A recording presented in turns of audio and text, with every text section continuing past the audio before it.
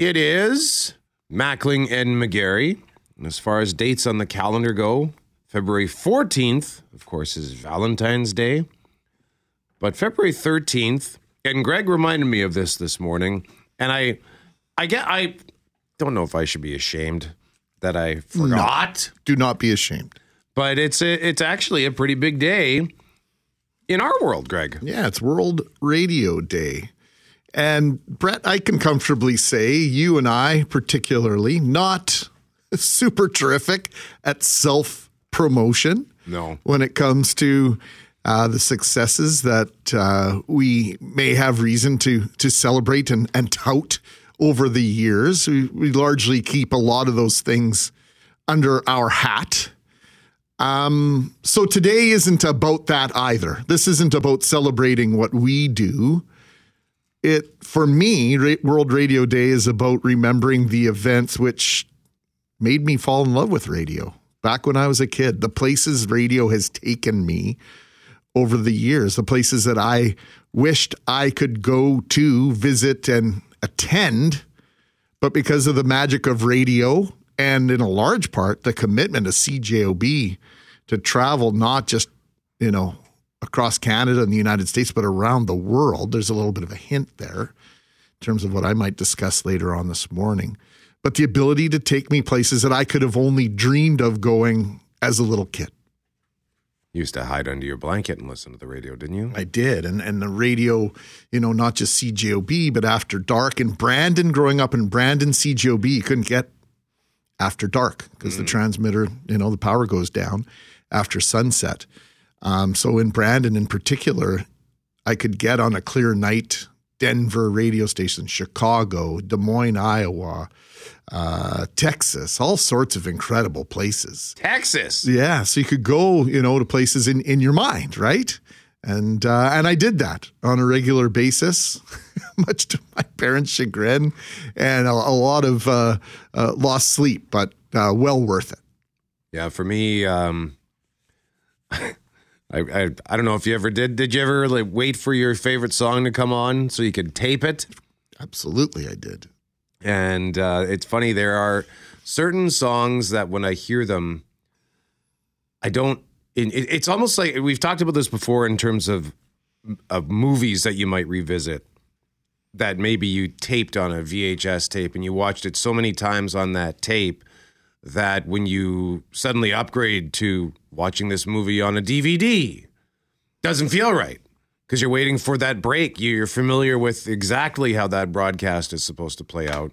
So conversely, a song I may have taped on the radio, which maybe has what we call a splitter, a sound effect that identifies the radio station, or maybe one of the radio jocks is talking over to introduce the song. To hit the post? Yeah. And after listening to that version of that song so many times on whatever cassette I had, when I would actually hear just the song, didn't feel right. I remember calling a radio station to ask, what time are you playing I'm Too Sexy by Right Said Fred? No, you did not. Yes, because I wanted to tape it. And I sat, and they said it's coming up in the next 45 minutes. And I sat patiently waiting to get it. And I did. They were honest with you? Yep. Okay, good. So that's just one thing that sort of, there are going to be a whole bunch of memories sort of flooding back throughout the morning. So we are going to ask you to join us in sharing those memories a little bit later on.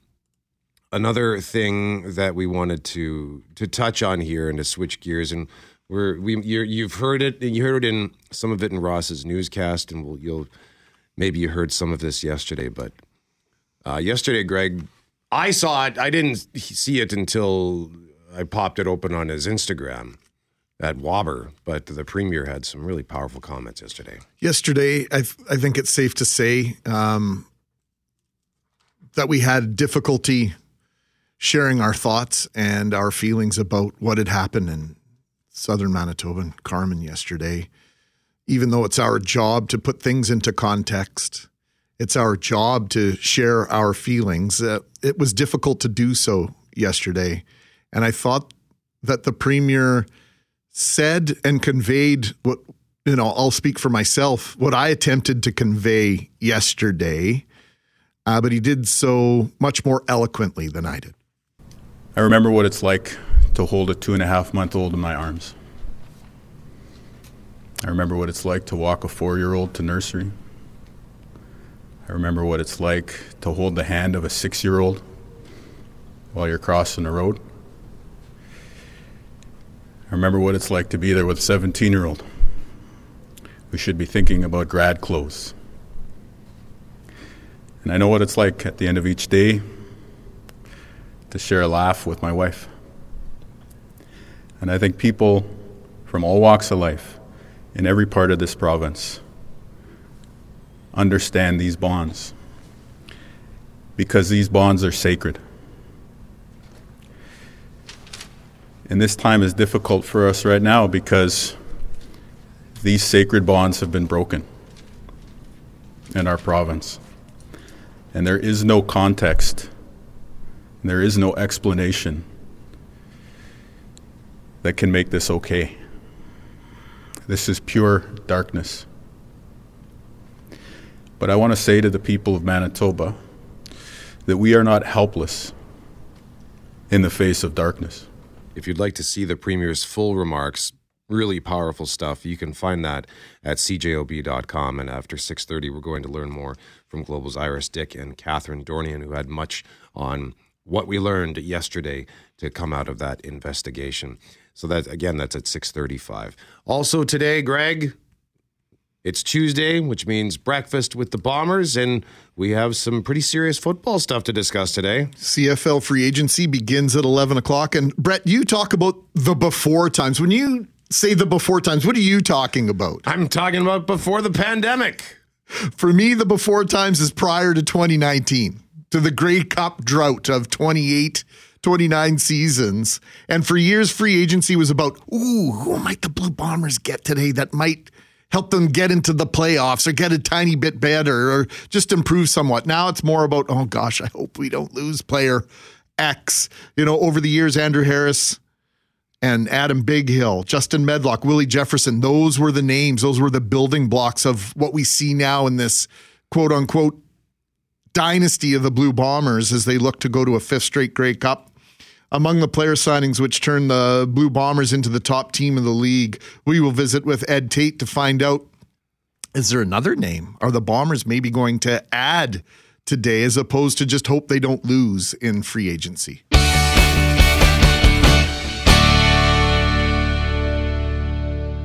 It is Mackling and McGarry. We have tickets to give away for the Winnipeg Jets. Wednesday night, Valentine's Day, San Jose Sharks in town. And it has to do with what's happening today. Greg, what day is it? It is World Radio Day. So we are going to talk about some of the ways, some of the memorable events that radio has impacted you. Obviously, those of us speaking into the microphone right now, radio is a big part of our lives because that's sort of how we try to pay the bills. And but there was an inspiration along the way. And for many of you that are in our radio family listening this morning, radio's been a big part of your life since you were a little kid as well. So we're going to try and relive some of those memories this morning. So we want to know if you have any radio memories that stand out. Why is listening to the radio important to you? 204-780-6868. Tell us a story for a chance to win Jets tickets, and we're going to pick a winner at 9:15. And this text message made me smile, and it's kind of an honor that this listener, Buzzblaze, what he calls himself, I referenced how I would record songs on my stereo, like on a cassette that were playing on the radio. Well, and I even called one station to ask when they were going to play "I'm Too Sexy" by Right Said Fred. And Buzzblaze, he's been laughing with me for almost 8 years about this. And I used to get excited whenever we got to announce that there has been a fouling in a city pool. And so he texted to say, for Brett, when are you announcing the pool fouling? Waits to hit record on the Ghetto Blaster. It is one of your sort of copywritten trademark phrases and the way you say it. You channel a certain Larry Updike. That's exactly what Is I'm that going right? for. Well, you remember he used to do, Larry Updike, former morning man here at CGOB, he'd do the Deep Thoughts with Father Larry. So that's where it was coming from. Beautiful. A fouling. So tell us. Conveyed perfectly, Brett.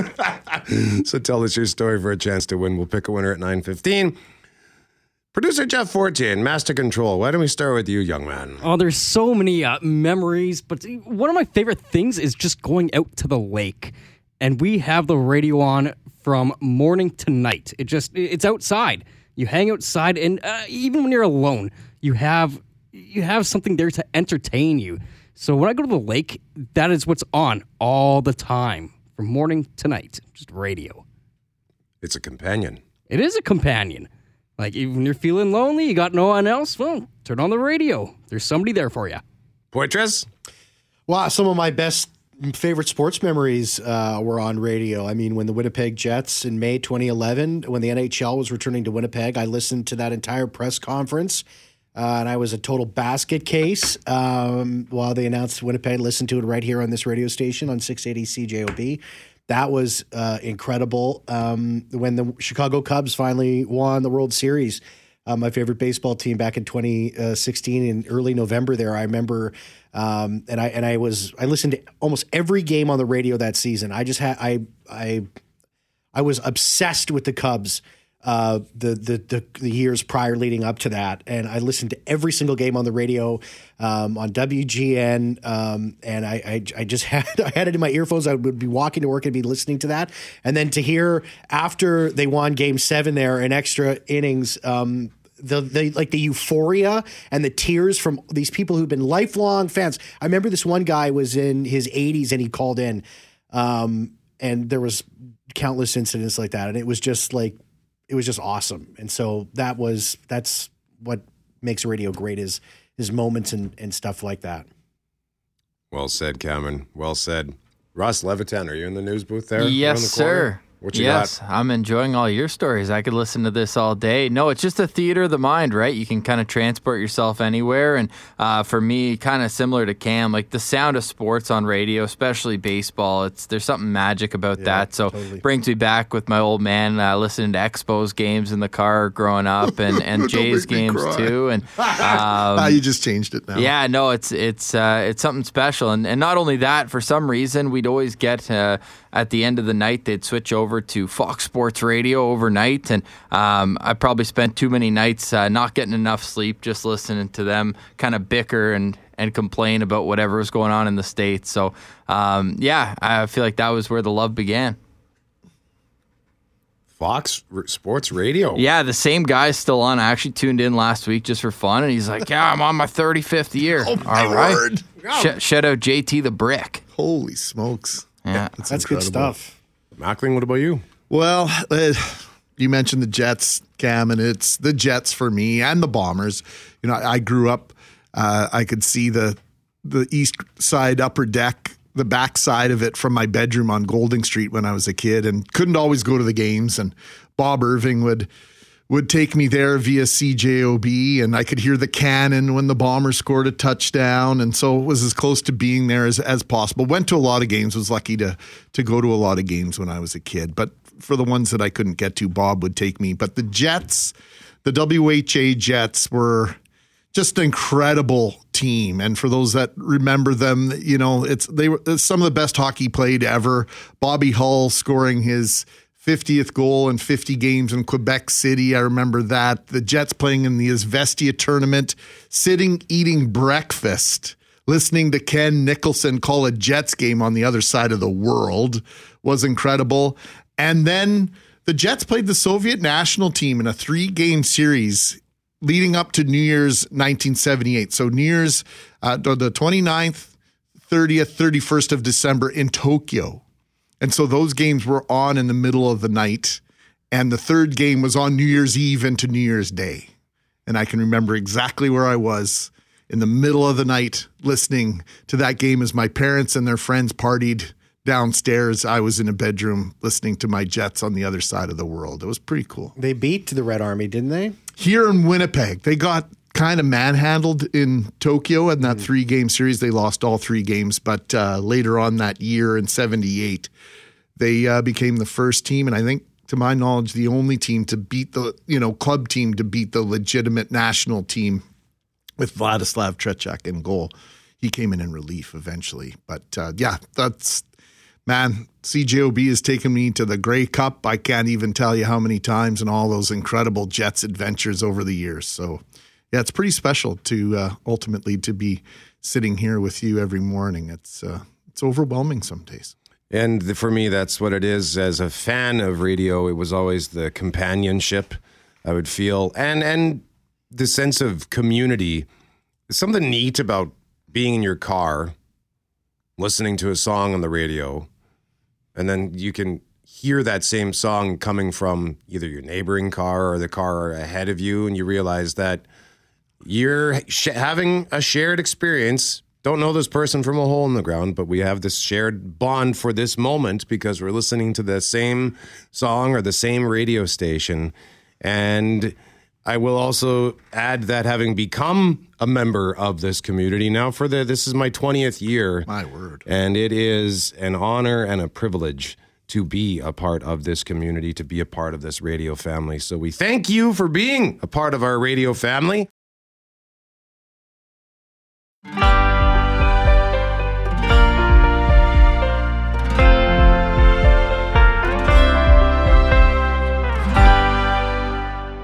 It is Mackling and McGarry. Greg's got a question for you as it pertains to the stench. When I left my house this morning, between the car and the house, I could for sure smell acrid smell of smoke and fire somewhere, burning something other than firewood.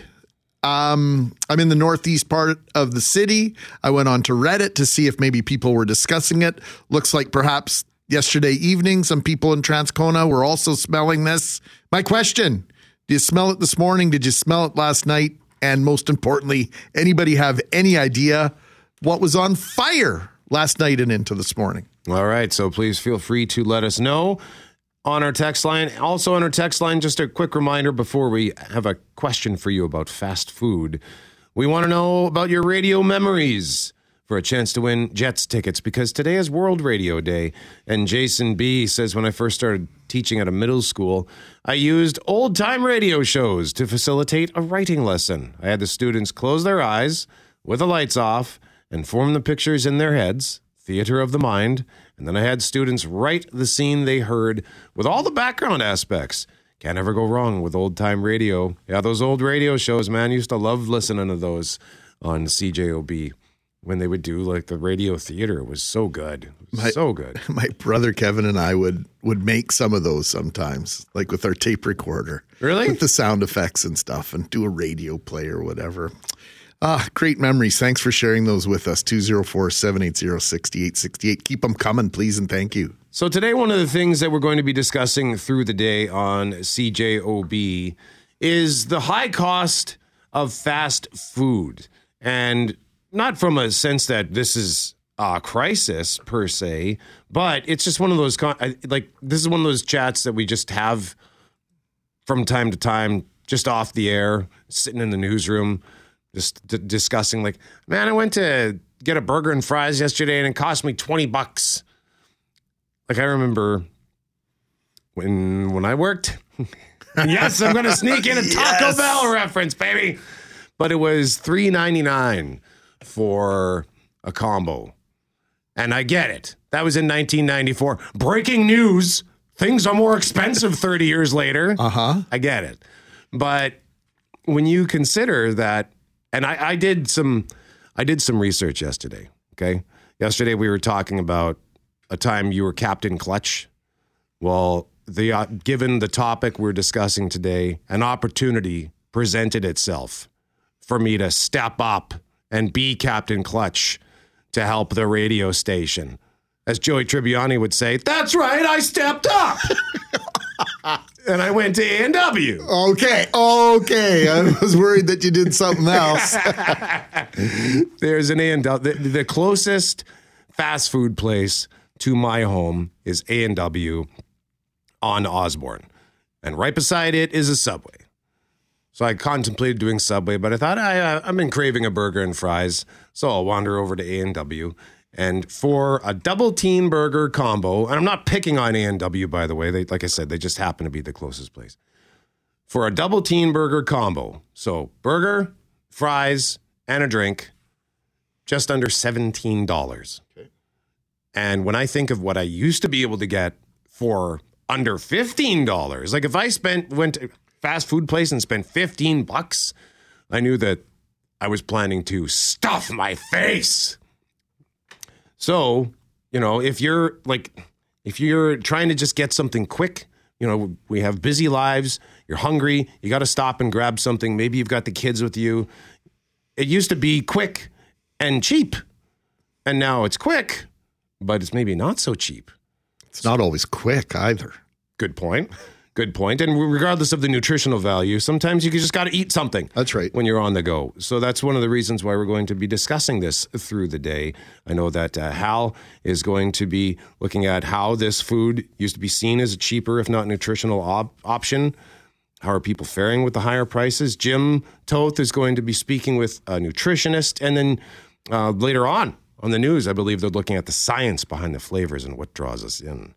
But you've got some interesting perspective on this, Jack. Well, you know what? I have my take. I spent, if you listen to this show, I spend a long time in the restaurant biz. I keep an eye on it, the formulas, the correlations between, what was your minimum wage? What were you making back at Taco Bell? Do you remember per hour? My starting wage was $5. $5. So you were just under, for $5 an hour, you could eat an hour's worth of food, right? So there was a correlation there. Well, minimum wage now is $15. So that 15 and 17, you could argue correlates somewhat. I'll put that aside. But McDonald's has really been under the gun in terms of their pricing over the last couple of years, in particular the last year or so. Subsequent. And then this is from their own documentation, from their own shareholders' calls. Like the last 2 years, 10% price increases consecutively. So this is new. So here's something from the New York Post. I'm going to present it, and you guys, you can all do what you like with it. This is from the New York Post, February 5th. McDonald's CEO admits the burger giant sales have taken a hit as jacked up menu prices have turned off core customers and signaled the chain plans to focus on affordability in 2024. The Chicago-based fast food behemoth, which has lately taken heat over a Big Mac combo meal priced at nearly $18, said its global same-store sales in the latest quarter had grown just 3.4%, falling short of the 4.7% growth Wall Street had expected.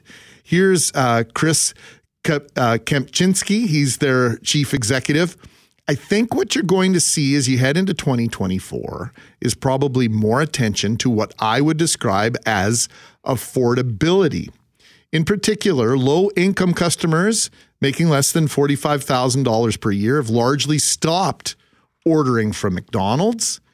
Pummeled by inflation, this is interesting to me. They're eating at home more frequently as grocery prices begin to come down.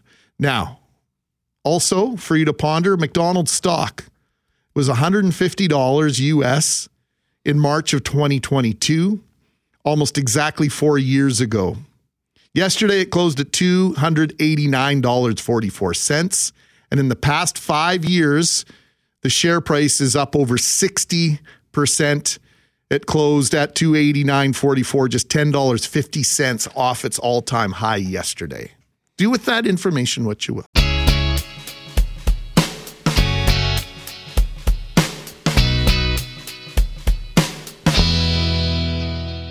Breakfast with the Bombers, brought to you by Cooperators, investing in your future together. The clock is ticking toward decision time for dozens of CFL players as free agency officially begins at 11 a.m. Yeah, so the CFL's negotiation window closed at the end of business Saturday, giving teams 48 hours to speak exclusively with their own pending free agents. Heading into today, we have resolution on essentially 2/3 of the players who were without a contract for this coming year following the conclusion of the 2023 football season. I'm talking about the Winnipeg Blue Bombers, of course. There are several layers to this, and to get the lowdown, we welcome our good friend, Ed Tate of BlueBombers.com. Sort of like Christmas for you today, Ed, a little bit. Not quite Grey Cup, but... It is exciting. There's been a lot of change already through the negotiating window, Greg. But, today we'll get it official from some guys that have left and maybe some new guys that come into town. I don't expect the Bombers to be busy, but it is a fun day because it's going to be a lot of change across the league. Well, I commented earlier this morning how things have changed for free agency day, right? Because in 13, 14, 15, 16, it was who could the Bombers get to improve their place in the Canadian Football League standings. Now it's about, boy, oh boy, who are we going to lose? And I would say plenty of reasons to celebrate over the past few weeks. If you're a Blue Bombers fan, we can discuss that in a moment. But in limbo, and I've pulled this, admittedly, I hijacked this right off your web article, Ed.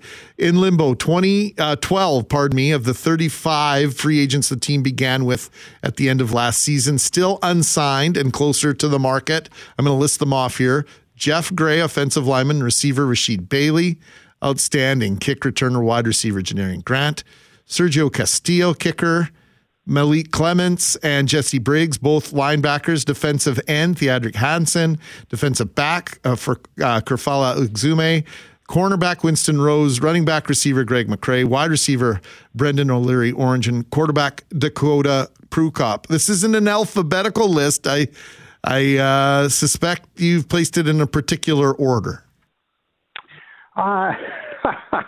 Yeah, those are starters at the top, I believe, and at this point, it might be that someone signs before the market opens at 11 a.m. this morning.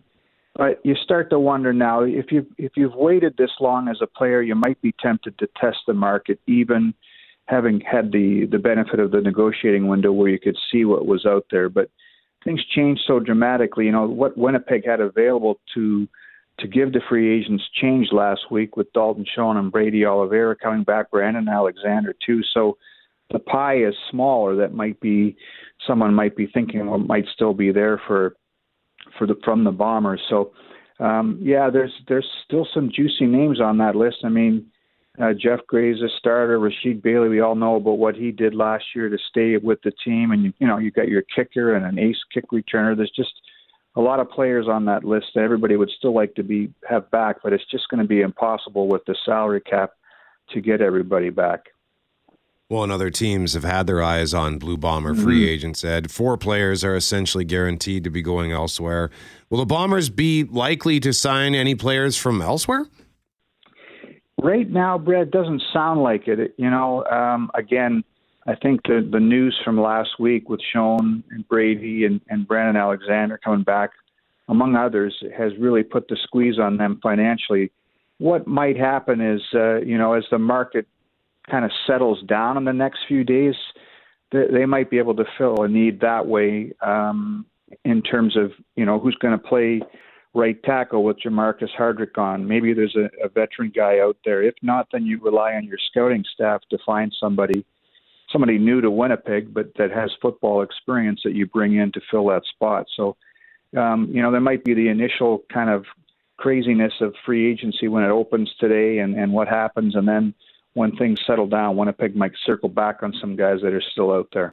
I want to ask you about something that I read in a story from Justin Dunk at 3 Down Nation, quoting former Atlanta Falcons GM Thomas Dimitroff. He thinks that not only is Mike O'Shea on the radar of NFL teams, he thinks that there are teams who are legitimately interested in him. Do you think Mike O'Shea is interested in going to the NFL, Ed? I'm not sure. Thomas Dimitroff's a Guelph guy, so those Guelph guys seem to stick together. True. It might be that I'm sure that Mike's been on the radar down south, and I'm sure he'd make an excellent coordinator, an excellent head coach. We've seen what he's done here. It's just about opportunity, and a lot of times it's the same way it's tough for a Canadian or a CFL player to get down there and get a door to open for him. I think it's the same for coaching. We haven't seen that many leave over the years. I mean, obviously Bud Grant, Mike Riley are two prime examples from Winnipeg, but I'm not sure that Mike is interested in that, to be honest. I think he's quite content with where he is. But who knows? Who knows down the road? I just know he's not going anywhere soon. So, you know, it's neat that his name's popped up. He might cringe at that, but it does show the respect he has across the border, too, in terms of what he's done as a head coach.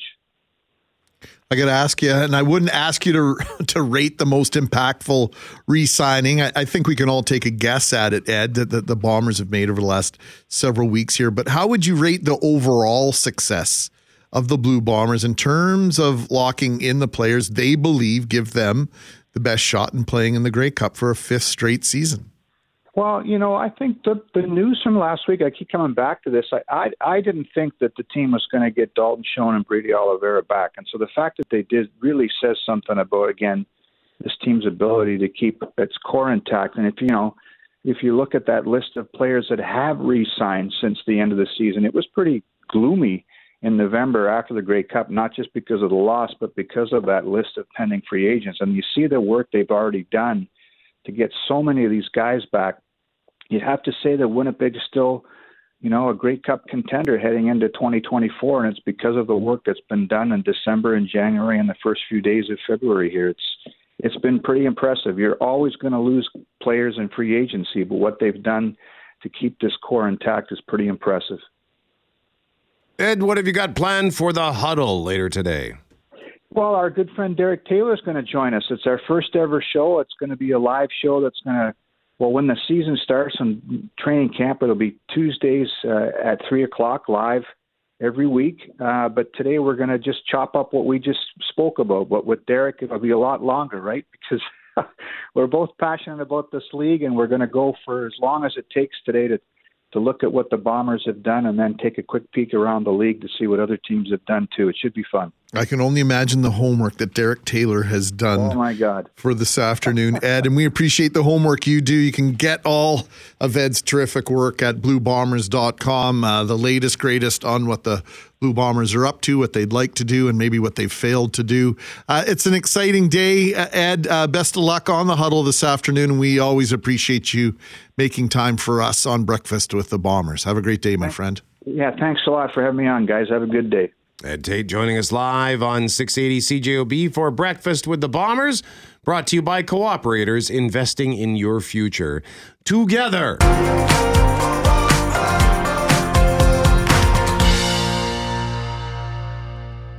It is Mackling and McGarry coming up at 8:35. Big day tomorrow. Boston Pizza, heart-shaped pizza day tomorrow. We'll tell you who they have teamed up with this year to help out. It's win-win. You get a tasty treat. Yes. And doing so, you're helping a great organization. That's excellent. And also in doing so, and discussing it right now, it reminds you it is Valentine's Day tomorrow. Yes. Right? So get on that. But I think we're actually getting some pizza this morning. I can't quite remember that, but we'll stand by for that detail at 8:35.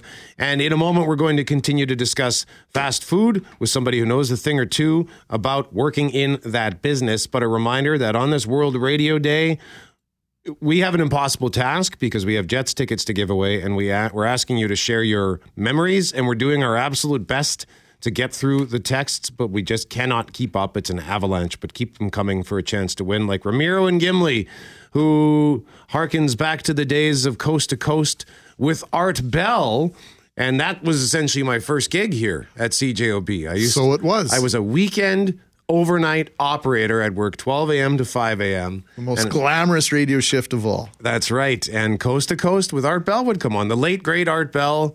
And I used to love hearing it was the Midnight Express. And then he'd come on and say, like a Scirocco. From the high desert in the great American Southwest, I bid you all good morning, good evening, wherever you may be. Beautiful. Well done. Oh, yeah. There it is. Used to love this part of my day. I just blast it as loud as I could in that control room. Good times. So, hey, we just mentioned Boston Pizza or BP. Well, let's jump from BP to DQ, because as we celebrate World Radio Day, a member of our radio family has weighed in to offer some perspective and insight on the topic we kicked off just after 7 a.m., talking about the cost of fast food today. And while this listener works in the fast food business, he goes by Nick from DQ in our text line. He owns and operates several quick service restaurants in Manitoba. Full name, Nick Hadjid. We got Forte to tell us this off the air, Nick, and I just booted it entirely. Nick Hadjidiako? Right. Did I get that right? Perfect. Okay, sorry, buddy. Lots on the go, and I'm a scatterbrain. But thank you very much for joining us this morning and weighing in, because we wanted to get your insight into this. I mean, you started in the DQ and fast food business 8 years ago. So what were prices like back then for if I'm a customer walking in and I want a meal? Well, with Dairy Queen, speaking on Dairy Queen solely here, we've always had our staple $7 meal deals and so on, and that was the same back in 2016, 2017 when I started. Those are still on the menu. Those have jumped from $8 and $9 respectively. But your typical meals, so the bigger, fancier meals, have gone from, say, $8 and $9 to $15, $16, $17 a combo. That would include your burger, your fries, and your drink.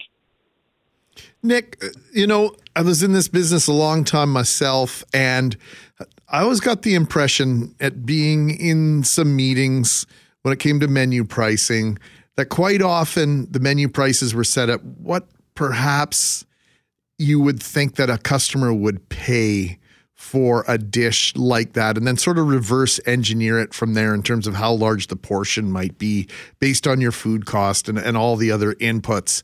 Right. Is there maybe more now in this business an idea of, well, we've got to charge what we need to charge in order to keep this item on the menu and to continue serving it, because if we're not making any money off it, there's no sense in doing it?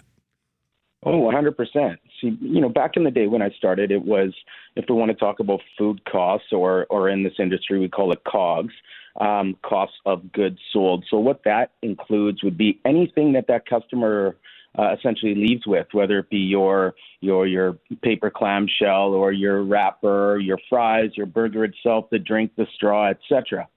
Talking numbers, when I started, it was 28, 29%. 30% on the highest would be your total cost of goods sold. Now we're looking at, 35, 37, 38% cost of goods sold. So that's just a rise in your paper products, your food costs itself. And we haven't even talked about the minimum wage increase yet. So getting back to the actual pricing itself, it's simply, we've got to raise pricing in order to stay afloat. And there's also interest rates that come into play there. So a lot of factors come into play when you're pricing the product. Of course, we try to make it as affordable and have those catch items like, let's good deal on this, or a promo on something else. But ultimately, we do need to raise pricing to cover our food costs and all of our costs together. Refresh our memory, Nick. How many places do you run? We had 4 Dairy Queens, and we currently have a pita pit in Niverville, but we just recently sold 2 of our Dairy Queens. So currently now 2 Dairy Queens and a pita pit. And which Dairy Queens are those? Those are the one in Northgate on McPhillips, 1385 McPhillips. We also own and operate the Dairy Queen Orange Julius in Polo Park Mall, and the brand new pita pit in Niverville. All right. Well, Nick, hey, thanks, first of all, for being a part of our radio family and weighing in with your perspective on these things when you can. We appreciate that. And thanks for joining us this morning. Thank you for having me. It's always a pleasure. That is Nick Hadjidiako joining us live on The Start. He is Nick from DQ, as we call him on our text line. I remember when I started my restaurant with my brothers, had people go, there's no money to be made in this. Why are you doing this? For the most part, because we loved it. Yeah. And when I go back and do things different, lots of things very differently. But at its core, it's in your blood, man. It's a business that people absolutely love to be in. Mackling and McGarry. Hey, by the way, congratulations to Ethan Enns, who won tickets for the Winnipeg Symphony Orchestra's Sultans of String, Walking Through Fire. That's happening March 2nd and 3rd. And we've got Jets tickets to give away for tomorrow's game. It's World Radio Day. We're asking you to share a radio memory. This one's really cool as it pertains to CJOB. Somebody specific at CJOB, listener Dave D, says, I grew up listening to Red Alex while we worked together in the basement. Thanks for playing his theme song, by the way, says Dave. And when I was a young dad, I would lie on the couch with my infant daughter on top of me while we listened to Jets 1.0 broadcasts. And when Kelly Moore came to CJOB, that same daughter decided to interview him for a school assignment. He took the time to actually phone her back, and he was great with all of her questions. And Dave says, thank you for all that you do.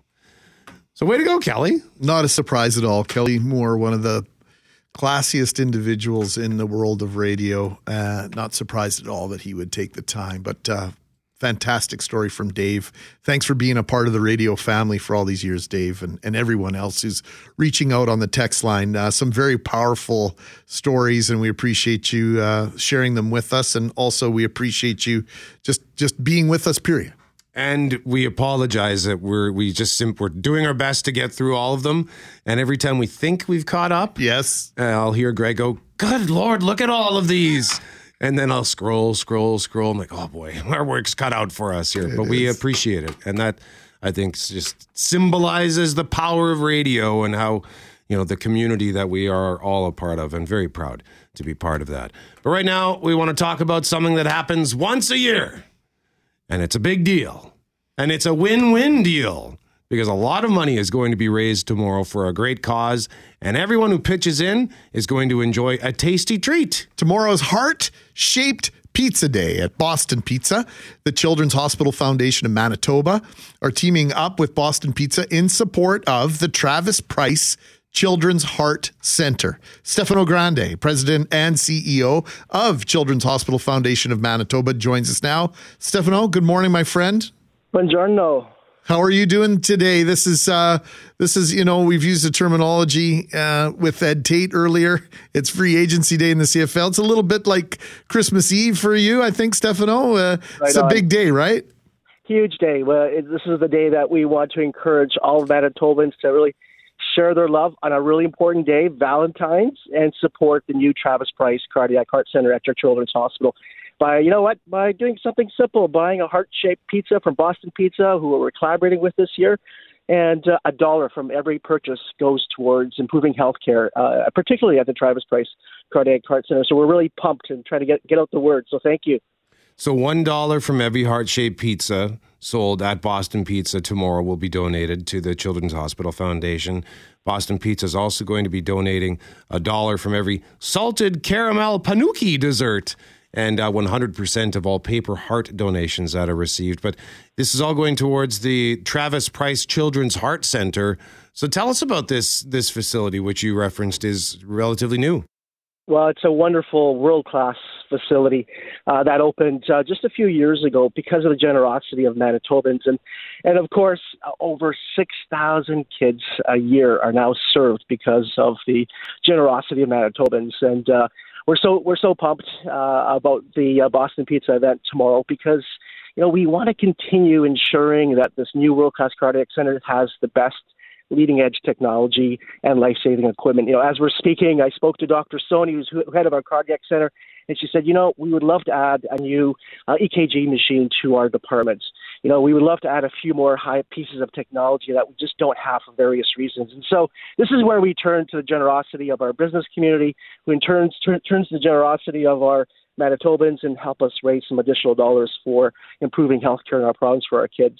Well, let's just talk about that role that your foundation plays in bringing that technology into the mainstream, bringing it into the healthcare system before it otherwise would, Stefano, because we hear about these things and maybe in a news story, we see them on TV or online that they're doing this, say in Houston at the world's largest health center on campus in Houston, Texas, or something similar as an example. And a lot of us maybe take it for granted that if it's somewhere else, we must have it here. That's not always the case.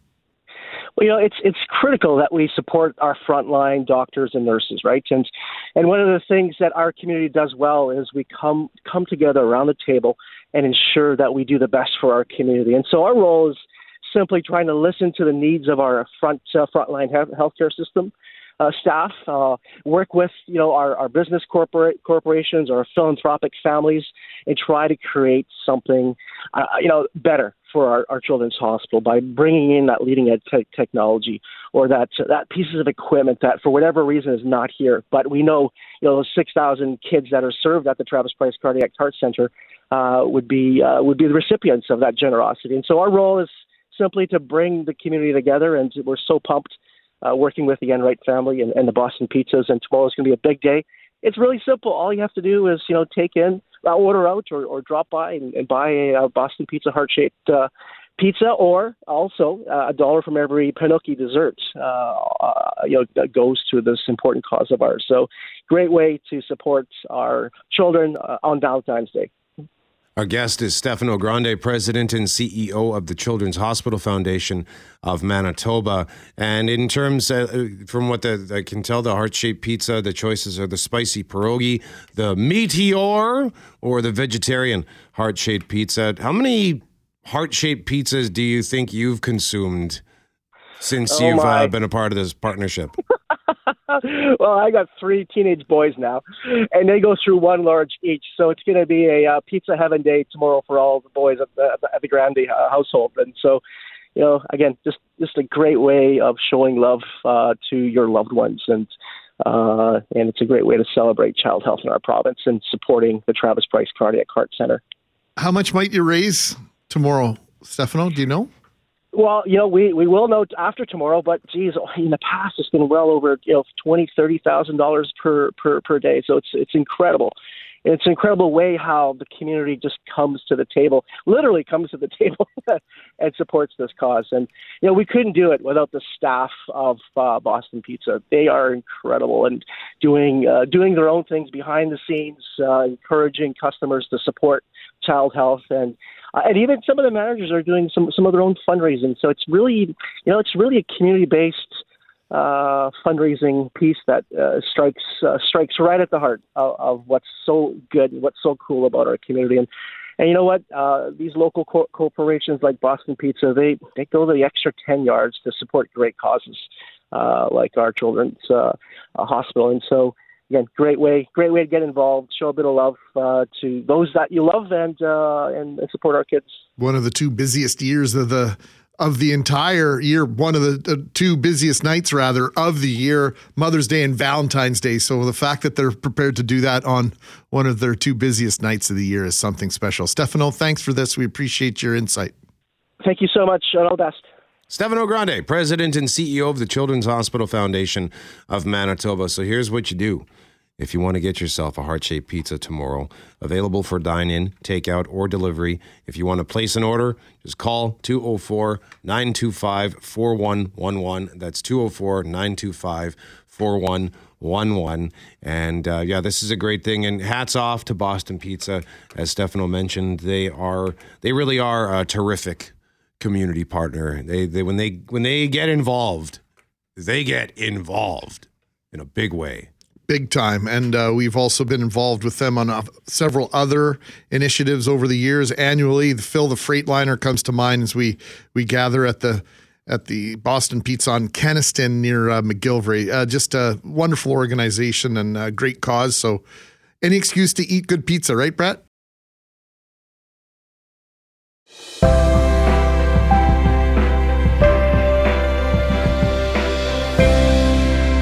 Mackling and McGarry, last chance to get in on Winnipeg Jets tickets.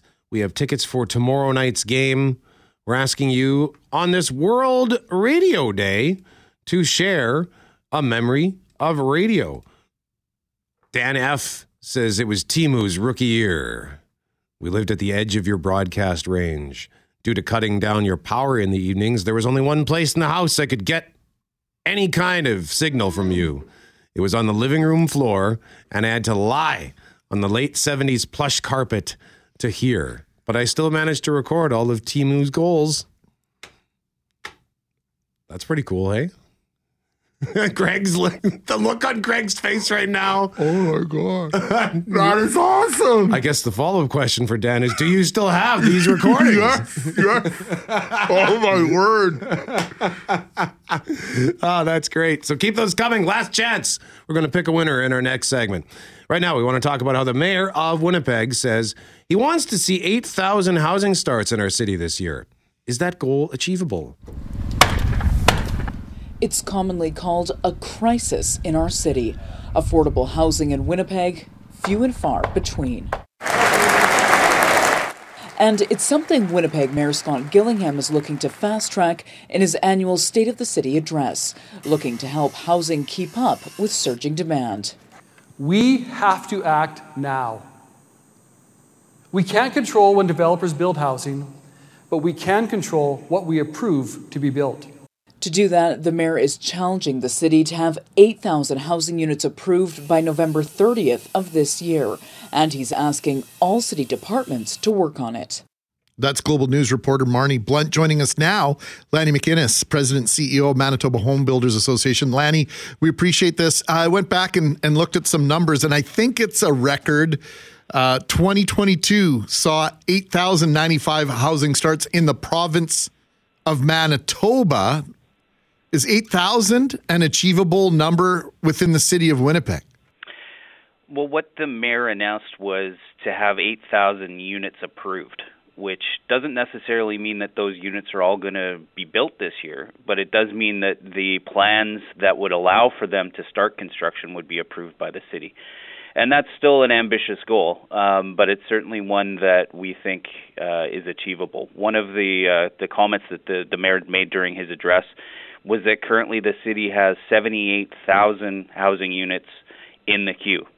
So those plans have been submitted to the city for review and ultimately approval. And so getting 8,000 of that 78,000 approved by November is the target, and it's ambitious, it's aggressive, but it's certainly one that I think the city can achieve. So what does the city need to do differently then to ensure that they are doing their part? Well, one of the things, and this was a key piece of the mayor's announcement on Friday, was his direction that every department is now a housing department. And that's critical because the plans that are submitted by developers and builders for housing units are reviewed not just by the planning department, but by a host of city departments. The legal department, water and waste, public works, transit, all have a hand in the ultimate approval that a development gets. And certainly a development that has a large number of housing units, whether that's rental units, affordable housing units, or even traditional single-family detached homes, those are all reviewed by multiple departments at the city of Winnipeg. And his direction is that getting housing units reviewed and approved in a timely fashion is a priority for all city departments, not just the planning department. Lanny, I'm not casting aspersions at anyone because I live in one of these houses where with a double garage and a house behind it sort of thing attached to my garage at the front. But we're seeing this tiny home movement. I don't know how many people are living in these tiny homes, but I mean, when they start making TV shows about it, you have to imagine that it's somewhat of a trend. Is there, or are there enough housing options in terms of the different sizes of homes that might be available to, in particular, those that maybe aren't looking for their first house, but maybe their second house? Like, are we building too many what I would refer to as forever homes in this marketplace? Are there enough options? There's definitely a shift in terms of the differing options that are being built in Winnipeg. We're seeing a move certainly away from that traditional forever single-family detached home and more options in terms of row homes, townhouses, duplexes, triplexes. We're going to start seeing probably more fourplexes now with the Housing Accelerator Fund announcement and being tied to that directive by the federal government. We're not going to see it all over the place, but we'll hopefully see more of it where it makes sense to have those options built. But we are seeing more and different housing options. Part of that is because of the ability for homeowners to get financing. So they're a little restricted in terms of what they can purchase. But at the same time, it's a reflection of the market demands changing. And our industry, our goal is to provide the widest array of housing options that we can for Manitobans, and provide them with choice and provide them with the best affordability that we can. Lanny, we appreciate this. Anything else we didn't ask you about? Maybe you want to get on the table before we let you run here? Well, it's Radio Day, right? National Radio Day. I'm not looking for Jets tickets, but I do want to reflect on as soon as you guys started talking about the morning of September 11th kicked into my mind immediately, and driving to work listening to Richard Kluche and Larry Update break the news. That'll stick with me forever. That's a big one, Lanny. Thank you for sharing. I didn't forget about it, but it hadn't come up yet this morning, and that's an important one to share. So we appreciate that. We appreciate you. Thanks for joining us. Thanks, guys. Lanny McInnes, President and CEO of the Manitoba Home Builders Association, joining us live on The Start. Mackling and McGarry, we have Jets tickets to give away for tomorrow night's game, San Jose in town. It's World Radio Day. We're asking you to help us celebrate that by sharing a memory, sharing a story. One of our runners up here, Greg, is Kathy. Kathy says, I remember before cell phones when my dad had a CB radio in his truck. He would call mom with road conditions early in the morning, and she would phone Red Alex to let him know how the roads east of Winnipeg were. Red called her his lady in the country. She always had CJOB on, and now I listen every day. And Kathy says, your program has got me through some of the hardest times in my life. Thank you for being there. It's our honor to be here, Kathy. This listener says, I like my radio because that's where I learned most of my English. Wow. When my parents moved to Manitoba from Mexico, I was 15. I never went to school. Instead, I went to work on a farm. But luckily, all tractors had a radio, so that was perfect for me. That's awesome. That is so cool. Sorry, Brett. No. I don't know why that hit me. Oh. That's so cool. That's amazing. It's we had the perspective from a listener from India as well, so we really appreciate getting that peek into the cultural mosaic. Right? That's what we call it? Sure. Not the Americans are the melting pot, yes. We're the mosaic? Yeah, we celebrate our differences, the things that bring us together, but also the differences, right? This next one comes from Ellen, another runner-up, who says, we did not have television at home until I was about 18 years old. So when I was young, I used to watch my father sit in the bedroom with his ear to the radio listening to hockey games. And we used to wake up early on Saturday mornings to listen to cartoons. Sure. The Lone Ranger, Hopalong Cassidy. I've always listened to CJOB, especially since internet came into my life in the late 90s, because I lived in Munich, Germany for a couple of years. And I always had the radio station tuned in to CJOB. Wherever I'm on holiday, I've always got CJOB on. I'm not just a radio fan, but a big CJOB fan. We've been getting text messages from our listener Shane down in Mexico for the last week or so. Oh, yeah? So even, he's sending pictures. He says, yeah, how's the weather there? Pretty good here. So we know that you take us on your vacations and your holidays. That means more than you could ever imagine. Yeah, that really does. That really does when we hear from you from wherever you may be on planet Earth. Our next one, with some strict instructions. No names if you read this radio memory. I grew up with the information superstation, Manitoba's information superstation, and always considered the voices to be familiar and trusted sources of news. Then a few years ago, I was driving home from work and I heard a conversation about a topic close to my heart. I couldn't respond because driving, but I took the opportunity when I could to send in a silly picture that I'd taken related to the subject. Apparently, the hosts got a kick out of it because they awarded me the prize. It probably didn't seem like much to them at the time, but to me, it was something. It was a rough time of year for me, the anniversary of a sudden and tragic death of a loved one.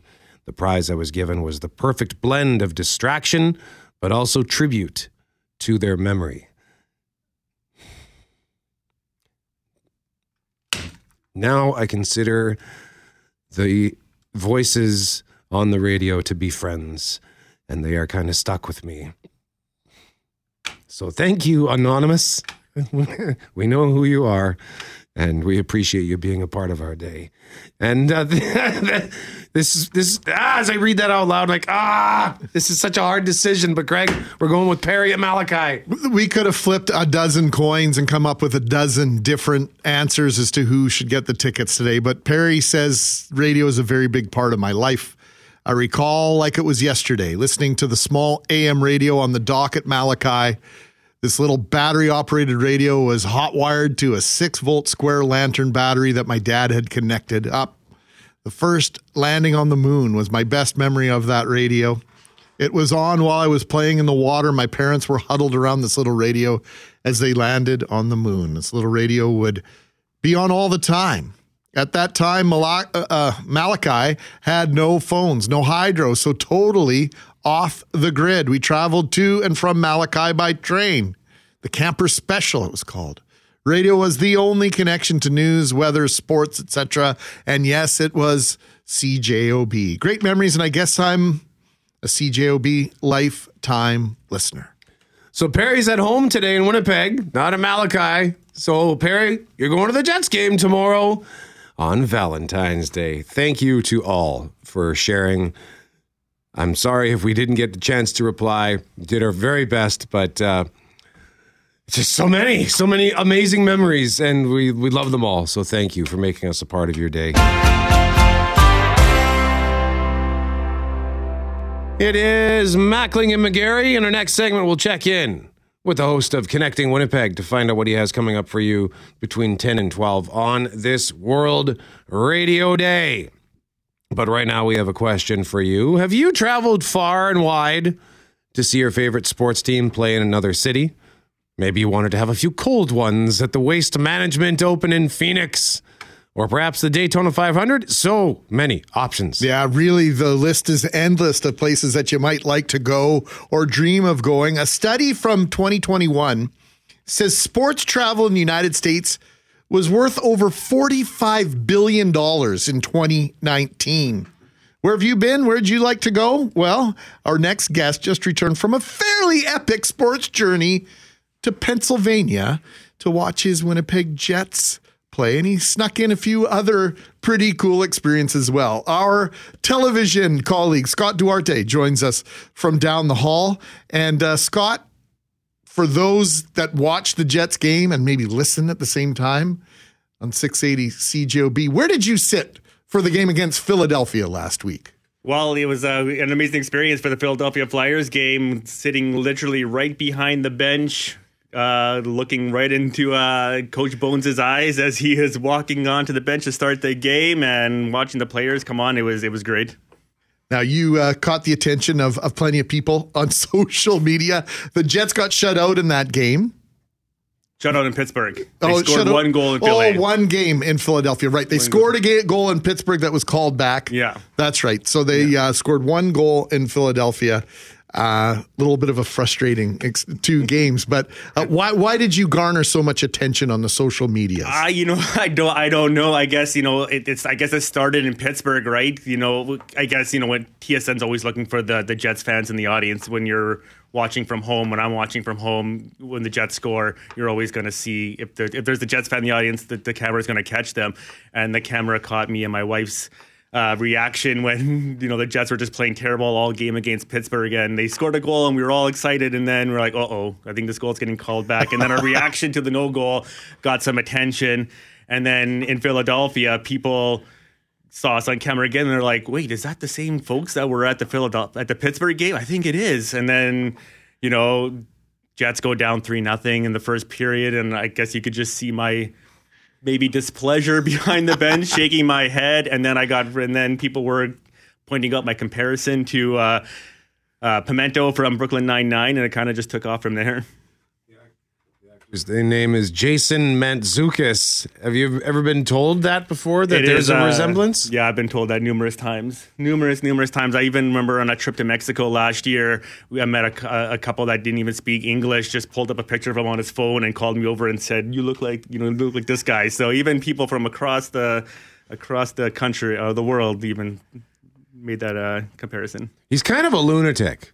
Like, at least he's excellent at portraying lunatics, and no matter what he's in. So is that a favorable comparison? He's very funny. He's very funny. I've been called worse, so I'll take it. No, I relish the comparison. It makes me laugh. So we know you're a huge Jets fan here at the station. On game days, if you're going straight to the game from work, you'll wear your jersey, and I love that kind of passion. We've had passionate conversations for years about the Jets. Is this the first time you've done something like this, Scott? For the Jets, yeah. This is the first time I've ever made a trip like this for the Jets, for sure. Yeah. I saw a game in Edmonton once, but this is the first time making a trip that far. So how did you come up with Pittsburgh and Philadelphia? Now, I'm certainly, if there's any sense that I'm questioning your choice, I am not. I'm just curious how you came up with those two locations. Well, Timing, yeah, because we usually take off like the first week of February to go on a hot trip, but it was a little more expensive to go to these places this year, right? So we're like, well, what else can we do? And my wife was looking at the Jets schedule even before we were planning on going to see if we were going to miss any Jets games, because we have a share of tickets. So we were going to see if we were going to have to give up any of our tickets. And she was like, oh, well, they're playing in Pittsburgh and Philly. Well, we've already got our days booked off. And Philly has always been very high on my bucket list because I'm a huge Rocky fan. My favorite movie of all time. And running up the Rocky steps was near the top of my bucket list. So we're like, I think this means we're going to Pittsburgh and Philadelphia, And it was literally like 2 weeks before the games, and we're like, let's just do it. And we ended up going to Pittsburgh and Philly. Well, okay, how did you get tickets then? So, such good tickets? I don't. That was luck, or maybe the Jets aren't a draw in Philly. I don't know. But Pittsburgh was harder to get tickets, but we got the tickets we did. And then when we went to go check the Philadelphia game, I'm like, there are seats right behind the bench. They were not cheap, but they were right behind the bench. And we're like, I don't think we're ever going to come to Philadelphia again, so let's just get them. Dare I ask? In Canadian dollars, yeah, well over like $300 a ticket. Okay, sure. well, yeah, that's not that bad. It's an experience, right? Yeah. It's one thing. It's something you're going to do only one time. It's not like spending $7,000 to go to the Super Bowl or something like that. But the Philadelphia, of all the arenas, my buddy's a huge Dallas Cowboys fan. He wants to go to Philadelphia to watch the Cowboys play. I said, well, only if you're planning to wear an Eagles jersey and not cheer outwardly for the Cowboys. How were the fans in Philly? How did they treat you? So that's the funny thing, right? So when we were in Pittsburgh and we kind of interacted with a bunch of fans there, and we told them we're going to Philadelphia too, and they're like, ooh, you might not want to wear your Jets jersey at the arena. Like, they don't take very kindly to opposition colors. Right, oh, it can't be that bad, right? I mean, you've heard the stories from the 70s, the Broad Street Bullies and the fans and all those kind of days.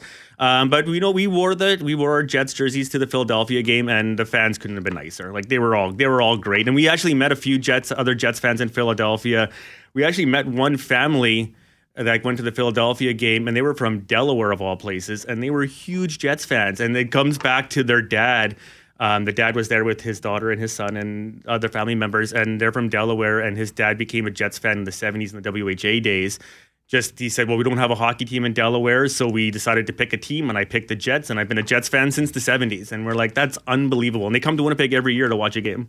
Really? Yeah, they come from Delaware every year to watch one Jets game, or a couple of Jets. They'll come in for like a week and watch 2 or 3 games, yeah. Cool.